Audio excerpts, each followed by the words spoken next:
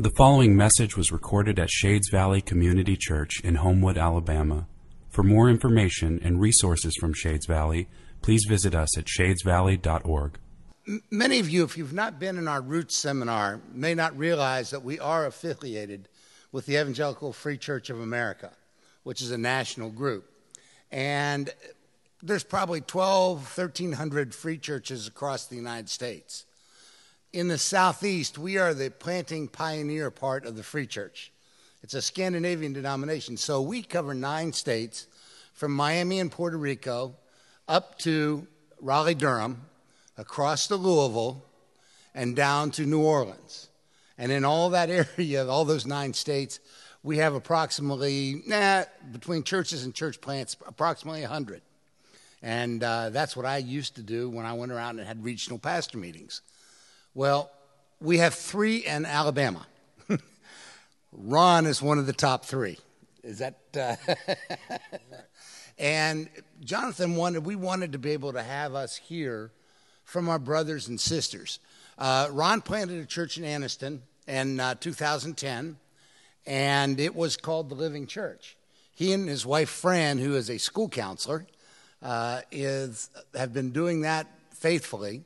And just what's it been, a few months ago? A few months, about 3 months, 2 months ago. 2 or 3 months ago, they merged with another church to strengthen each other, and they're now with the Unity Gospel Church located in Anniston. Yes, sir. So this is Ron Haygood. I'm going to pray for him as he brings the word from the Lord to us today. Oops, sorry. Got to hook you back up. Lord, thank you for this opportunity to hear from our brother. I pray, Father, that you will truly anoint him. Allow him to bring your word to us through the power of your Spirit. Speak to our hearts, not just our minds. Speak to all of us, and may we be obedient to what we hear. In Jesus' name I pray. Amen. Amen. Good morning. Good morning. Just for those who have short memories, my name is Ron Haygood. I'm glad to be here today. I appreciate Jonathan for entrusting me to share the gospel with you all. Been married to my wife since 1998. December, it'll be 20 years. And we praise the Lord for his grace in being with us and her putting up with me for as long as she has. My wife and I met in the library. Yes, we're both nerds. But we met in the library in college, and I still remember the clothes that she had on when I first laid eyes on her. Still do, but we thank the Lord for her and my boys coming down with us and for the Lord's traveling mercies. I became a Christian in 1991, May 12th to be exact. It was Mother's Day, and that wasn't by choice. It was by the Lord's doing. And I thank the Lord for saving me from my sins because I was the chief of sinners. Let's go into the Word again, Colossians 1, verses 19 through 23. I'm going to read it again for your hearing, and ask the Lord to bless His Word and pray for His help. Colossians 1, beginning at verse 19, reads as follows. It says, "For it pleased the Father that in Him all the fullness should dwell, and by Him to reconcile all things to Himself, by Him, whether things on earth or things in heaven, having made peace through the blood of His cross. And you, who were once alienated and enemies in your mind by wicked works, yet now He has reconciled in the body of His flesh through death, to present you holy and blameless and above reproach in His sight, if indeed you continue in the faith, grounded and steadfast, and are not moved away from the hope of the gospel which you heard, which was preached to every creature under heaven, of which I, Paul, became a minister." Let us pray. Father, we come to you as your people gathered as one before you. With all our weaknesses and failings and needs, we know that we need you. We need the grace that comes to us through redemption that is found in Christ Jesus.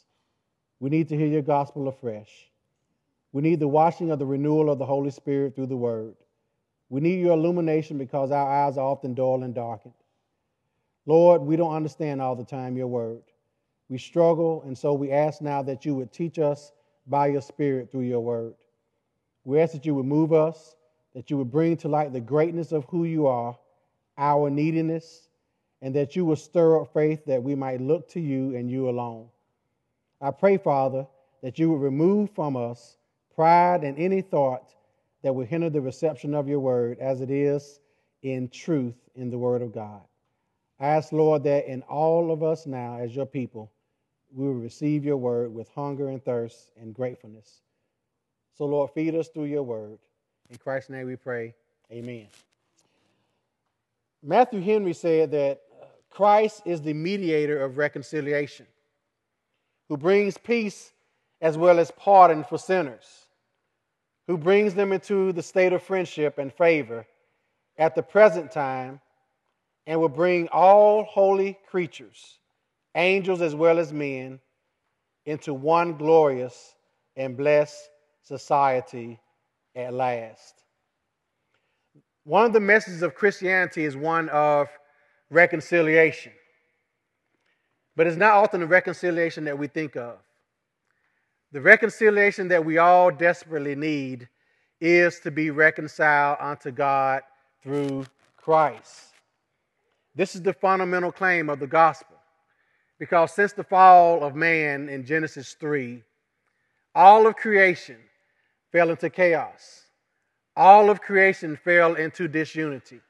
All of creation fell into a senseless chasm of division between man and God. And the only way that this dissonance can be reconciled is through Jesus Christ. And it is a blessed privilege for the believer to be reconciled unto God through the shed blood of Jesus Christ.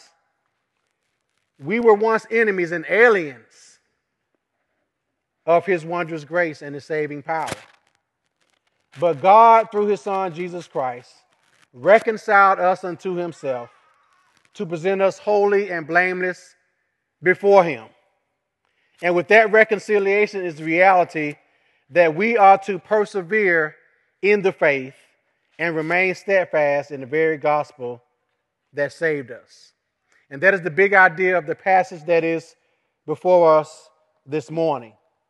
And I want to answer 4 questions in my principles. And the first one is, who is the agent of our reconciliation? And the second question is, what was man's estate before receiving Christ? The third principle is, how can man be reconciled to God? And the fourth question is, what does reconciliation do for the Christian? So those will be my principles today. So looking at the first principle, who is the agent of our reconciliation? If you look at verses 19 and 20, we will see that question being answered. Paul says, "For it pleased the Father that in him all the fullness should dwell, and by him to reconcile all things to himself, by him, whether things on earth or things in heaven, having made peace through the blood of his cross." So who is the agent of our reconciliation? Paul says here that in Christ all the fullness of deity should dwell, and that all the divine power and attributes are found in Christ, and they are not shared with creation. Therefore, Christ himself is sufficient as deity. By Christ, all things are reconciled to the Father, things in heaven and things on earth. All believers will be reconciled along with all of creation. Paul said in Romans 8 and 21 that creation was subject to futility itself. When our first parents, Adam and Eve, sinned, not only did man fall into sin, but all of creation was corrupted by the fall of man. Paul says in Romans 8 and 21 that creation itself will also be delivered from the bondage of corruption into the glorious liberty of the children of God. So all believers along with creation will be reconciled. Thus, all of humanity will submit to Christ, but not all will believe. Because Paul said himself in Philippians 2, that at the name of Jesus, every knee shall bow. That means the knees of the saved and the knees of the unsaved. The knees of those who are regenerated, who've been saved by God through the Holy Spirit, and those who have rejected the gospel. Every knee will be subject to Christ as Lord. But the glorious thing about Christ is that being reconciled to Him gives us peace with God. You all may know people that say that they are trying to make their peace with God. We know unbelievers in our families, in our workplaces, in our college classrooms, in our high school classrooms. Wherever we go, we hear people saying that they want to make their peace with God, or they're trying to make their peace with God. And the way that they're trying to do it is through good works. They're trying to do things to assuage their conscience, their guilty conscience. So they think that by doing good to other people, by obeying the golden rule, by doing unto others as they would have them do unto them, or just by being nice to a person, or being what we would call a good Samaritan, that they will somehow make their peace with God. But looking at this passage here says differently. That it is having peace through the blood of the cross that reconcile us to God. In my past early life as a Christian, I was part of a theological system that was legalistic. That you had to do things in order to be saved. That you had to do works in order to be saved. That in order to be saved, you had to speak in tongues as the Spirit of God gave utterance. You know, Acts 2 and 38. Our denomination hinged on one verse in the Bible. Repent and be baptized, every one of you, in the name of Jesus Christ, and you will be filled with the Holy Ghost. And to them, the Holy Ghost meant speaking in tongues as the Spirit of God gave utterance. And if you didn't speak in tongues, you were not saved. I didn't know anything about being reconciled to God through Christ. I thought that my reconciliation was in the fact that I could speak in tongues, or that I didn't grow a beard because men could not grow beards, or the women had to wear dresses to prove that they were holy, and couldn't wear makeup, and couldn't wear lipstick, and couldn't wear any type of jewelry except for a wedding ring. And we thought by doing all those things that we would be right with God. It was such a burden to be in that type of system. But even if you're not in that type of system, we can still think that we have to do something to earn our peace with God. But it is only found through the blood of Christ. And at that time, I didn't know that I had already been reconciled to God through Christ when He saved me. I thought that I was responsible for my salvation. I thought that I was responsible for maintaining peace with God so that God would not be angry at me. I saw God as an angry God. I had to make sure that I stayed saved. That's the phrase we should use. I got to make sure that I'm saved. Make sure that I stay saved. And the moment that I sinned, I beat myself up. I felt guilty. I was condemned. I thought that I wasn't saved. Why? Because I didn't know that blood on that cross, that salvation that Christ granted to me, made me right with God. Not because of anything that I did. Not because of the theological system that I was in, but surely by the grace of God. The agent of my reconciliation, the agent of our reconciliation, friends, is not us. It is not our church. It is not our theology. By God's grace, I'm reformed now. But even Reformed doctrine is not the basis of my reconciliation.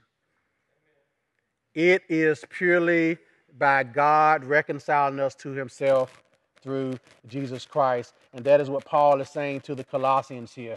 By him to reconcile all things to himself by him. So God himself through Christ is our agent. The second principle to consider here is, what was man's estate before receiving Christ? Look at verse 21. He says, and you, he was writing to the saints at Colossae. If you're a Christian here this morning, you are a saint, he is talking to you and me. He says, and you who were once alienated and enemies in your mind by wicked works, yet now he has reconciled in the body of his flesh through death to present you holy and blameless and above reproach. So, what was our estate before receiving Christ? Our past. We were alienated. We were cut off. We were estranged from God. That's what the word alienated means. You were estranged. You were cut off. You were hostile toward God. I didn't think that when I wasn't a Christian that I was hostile towards God. I thought that I was just enjoying life. But before Christ, we were hostile toward God. We wanted nothing to do with God. We were enemies of God. We were aliens. We were strangers to God. We were enemies in our minds. Our attitudes, our thoughts, and our intentions were evil and hostile toward God. This is what Jesus said in John 3, verses 19 through 20. He says, and this is the condemnation to those who do not believe,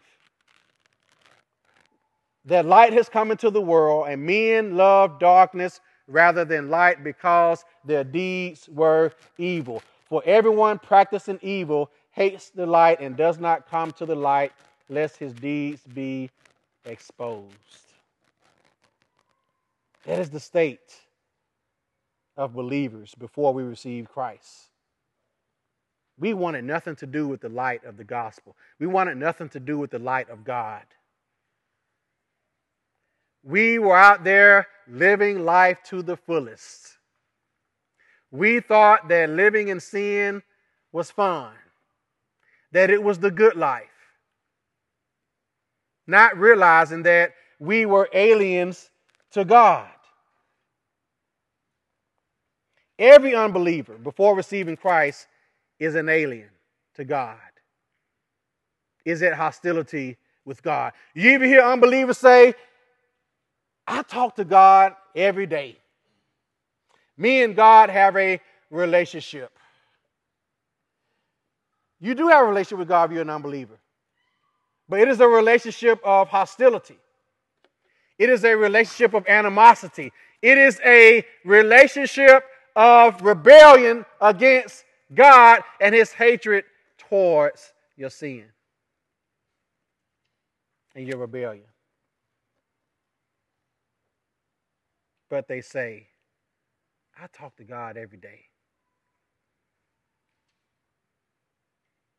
But they're still at hostility with God.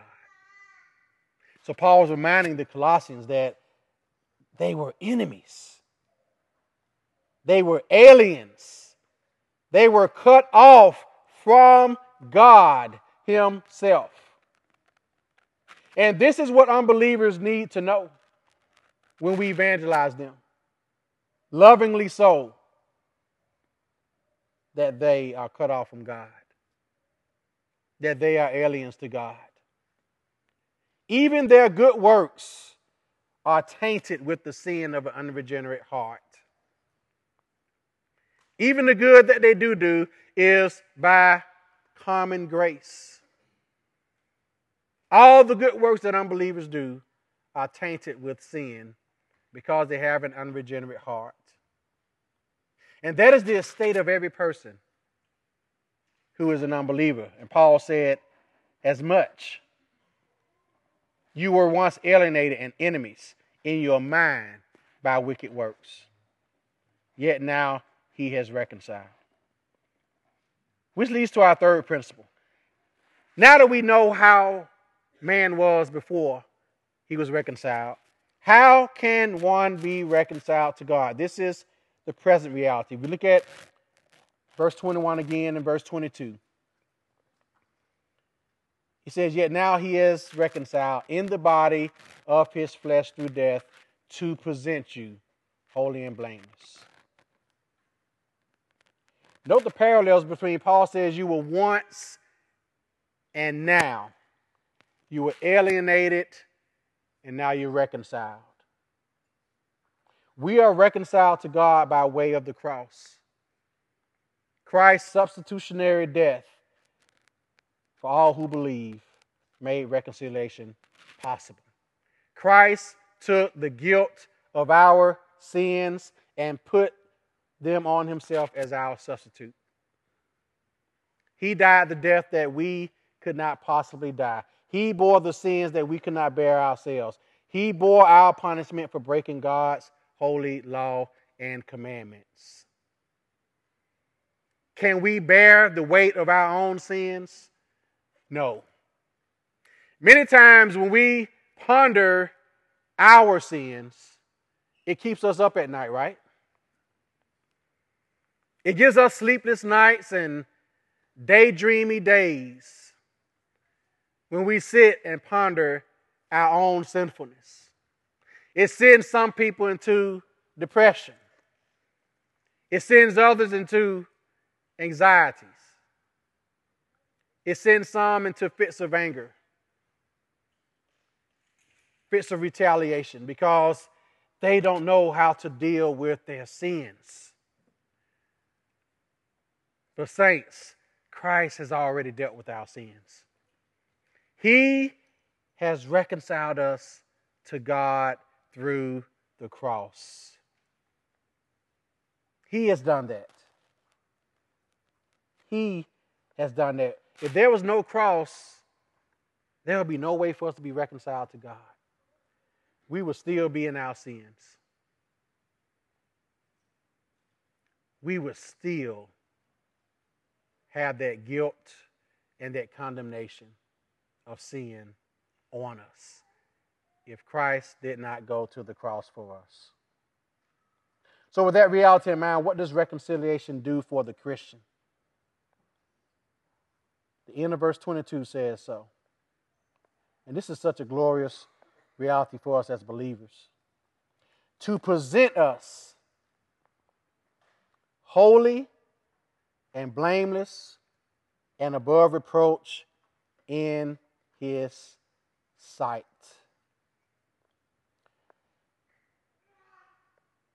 First of all, this is our future reality. Let's break those words down. He will present us, number one, holy. This is a positional holiness. This is being separate unto God. This is where we get the word saint and sanctified from. I'm going to tell y'all a quick little thing here.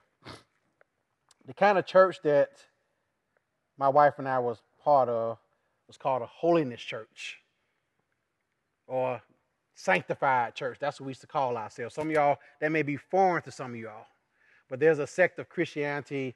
It's part of Pentecostalism, and it's called holiness churches. And how do we distinguish ourselves from other Christians? As I referred to earlier, all the women wore dresses, and they had to be long dresses, not above the knee dresses, by the way. They had to go down almost floor sweepers, as we used to call them. The longer the dress, the more holy you looked. Okay, no tank tops, no shoulders showing, no low cut shirts.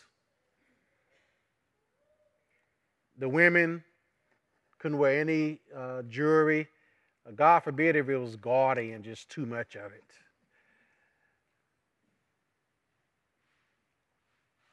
Couldn't cut the hair. Couldn't wear makeup. no lipstick of any kind. You would look like the spirit of Jezebel. That was called holy. The men, we couldn't wear shorts showing our legs, even when it's 100 degrees outside. We couldn't have facial like beards. The only jewelry that we could wear was a wedding ring. Very strict and legalistic. But we called ourselves holy and separate. And we were separate because people looked at us like we were crazy. Okay?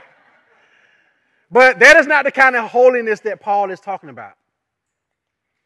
We call ourselves saints. In every sense of the word, we were saints. But this is not the kind of sainthood that Paul is talking about. When he says God will present us holy, he's talking about a position of holiness, a reality that we are separate unto God. We won't live a perfectly holy life on this earth, but that doesn't change the fact that we have been made holy by God. John MacArthur said this: as a result of the believer's union with Christ in his death and resurrection, God considers Christians as holy as his Son. That is not something that we do in ourselves. That is something that God would do when he presents us as a holy bride. And next he said he will present us blameless. Blameless means without blemish, without blame, without accusation, not under the condemnation of our sins. That is a present reality. Romans 8:1 says, there's therefore now no condemnation to those who are in Christ Jesus. But when he presents us as blameless, we won't have any blame or accusation on us at all. Period. No one will be able to accuse us. And then he said, without or above reproach. No one can lay a charge against us. Paul said in Romans 8:33, who can lay a charge to God's elect? That's a rhetorical question. No one can. So that is already reality, and it's a not yet reality. So he's going to present us holy, blameless, and without reproach. In other words, we will be presented to Christ as his chaste bride. And this reality Paul talks about in Ephesians 5 when he talks in the context of marriage. 5:25, he says, husbands, love your wives, just as Christ also loved the church and gave himself for her, that he might sanctify. That's being a saint, that's being made holy. And cleanse her with the washing of water by the word, that he might present her, the church, the regenerate, to himself, a glorious church, not having spot or wrinkle or any such thing, but that she should be holy and without blemish. That is the church. That is those who are regenerated. That is those who are the saints, the called according to God's purpose. That will be a glorious day when we will be presented as the holy and blameless and spotless bride before Christ. And who can do all of that? Certainly we can't. Friends, we can't live a life perfect enough. Even the thought of living a perfect life is sinful in and of itself. Because it's not possible. We strive for it, yes. We strive to live that life. But we know in ourselves. I was around some friends when I was in college who were on this whole perfection thing. And I thought that I could be that way. It's some hard work. I'll just tell you that. It is hard to try to live a perfect life. It's hard. Anybody ever tried? You get saved, you become a Christian, you don't want to sin at all, and that's good. But the first time you sin, it's like, oh man, the whole world is just crashing down on you. Why? Because it is God who does that work in us. We can't do it in ourselves. Just like in that church system I was in, we thought that we could. But you don't even have to be in that system to think that way. You can think that because you're part of a better system that you are that way. But whatever side of the ditch you're in, you can't do it. It is only God who will present us holy, blameless, and without reproach. So what are some gospel implications of this? A couple of things. Number one, for gospel reminders, we need to remind ourselves of how we were before we were saved. Because before we were saved, guess what? We were unsaved. Amen? We did not reconcile ourselves. It was all of Christ. One of the big problems I have in contemporary evangelicalism is the Christian faith is presented sometimes as a sort of self-help technique designed to add some sense of importance to our lives. But that is a terrible caricature of faith in Christ. If you look at verses 15 through 20 in this passage, look at what we learn about Christ. He is the image of the invisible God. All things were created through him and for him. He is the beginning. In him all the fullness of God was pleased to dwell. We miss the point of the gospel to suggest that faith in Jesus is some way of finding our meaning and purpose in life. And yet when we turn Christianity into something that is all about us and my meaning and my purpose, it would be a mistake to miss the fact, people, that there's nothing that gives meaning and purpose to life remotely comparable to faith in Christ. Nothing else but faith in Christ. And when we place our faith in Christ, that is the most profound meaning and purpose in life. But if we start with our need for meaning and purpose in life, and the gospel we preach is shaped to meet that need, we will become a caricature of the truth if we make it all about us. But if we start with Christ, who reconciled us to God, that itself will give us meaning and purpose in life. Another gospel implication is for evangelism. We need to remind unbelievers of their spiritual state before God.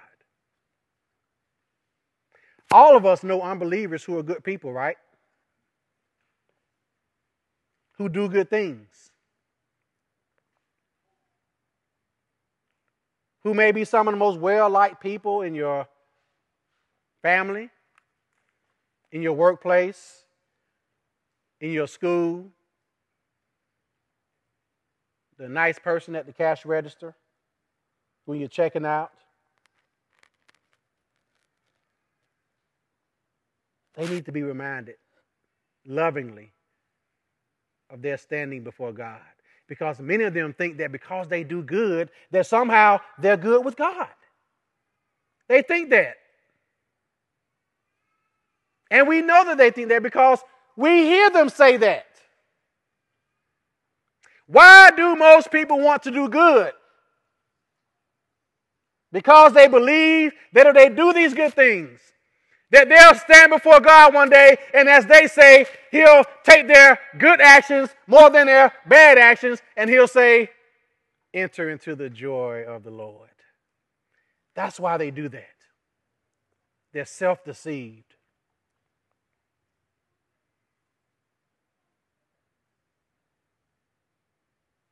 I was one of the nicest people that you probably would have ever known in your life before I was a Christian.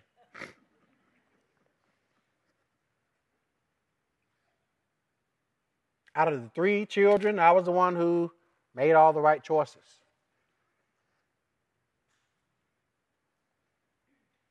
But if I died before I came to Christ, he wasn't going to say to me, well done. He was going to say, depart from me into the everlasting fire.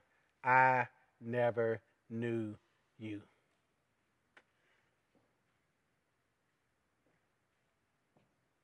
They need to be reminded. It is very important for us to see the reality of this condition. It is. How do you see those that we encounter every day who are as yet unconverted? How do you see them? How do I see them? So often they seem to be very comfortable with themselves. They seem to be living the good life for most of them. Very much at home in this world. A lot of them seem secure and happy. They got and I'm not just talking about this group, but you got the ones who have the nice big homes. They go fishing every weekend. They go on nice vacations. You see them on Facebook. They have the perfect pictures in the pasture. And they look like they just, man, I wish I had that life. Not always, but it seems like that. That they are living the good life. Isn't that what the world says that's the good life is? Big house, 12 bedrooms, 6 baths, house on the lake, especially down here in the South. You got a boat, got a big truck, maybe a camper, couple of dogs, nice manicured lawn. And we look at them and say, they are living the good life. Man, they must have got it made. But friends, they're unconverted. If they died at that moment, they're going to stand before a holy and just God. We have to see that reality. For those who are alienated from Him, we have to see that they are lost. And they have to know that they're aliens. The totality of all things, of every single person, must be seen in their relation to Christ. Above all things, what is their relationship to Christ? We must learn to see unbelievers as they are and evangelize from that point. Amen? 2 applications. How are we to live as reconciled man? Verse 23. I'll read it right quick. If indeed you continue in the faith, grounded and steadfast, and are not moved away from the hope of the gospel which you heard, which was preached to every creature under heaven, of which I, Paul, became a minister. 2 applications from that. Number 1, persevere in the faith. God saves us. God reconciles us. You have God's sovereignty in salvation, but you have human responsibility. We have to persevere in the faith. He says, if you continue in the faith, grounded and steadfast. That is the human responsibility part. Those who have been reconciled to God through Christ will persevere in faith and obedience because they are made new creatures. Paul says in 2 Corinthians 5:17, any man who is in Christ is a new creation. Old things are passed away. Behold, all things are new. And number 2, remain on the solid foundation of Christ that is found in the gospel. Don't abandon the foundation of Christ and Him alone. And Christ must be preached, and Christ must be evangelized, and Christ must be heard. Paul says here in 1 Corinthians 3:11, for no other foundation can anyone lay than that which is laid, which is Jesus Christ. As saints, we have to remain on that solid foundation. It reminds me of the hymn, on Christ the solid rock I stand, all other ground is sinking sand, all other ground is sinking sand. So saints, nothing comes close to the importance and significance of this gospel. Persevere in it. Do not allow some other way of seeing life and the world to turn you from it. Do not move from the hope that this gospel has given you. This hope that the gospel has given us is the hope of all creation. Let us pray. Father, thank you for your word. Thank you for these people. Father, thank you for the work that Christ has done on the cross to reconcile us to you. Lord, I pray that this message sinks into all of our hearts and that we ponder the truths thereof. And Lord, I pray that you continue to do your saving work in this world, using us as your agents to share the gospel. And Lord, that you continue to do your sanctifying work in all believers for your glory. In Christ's name, amen.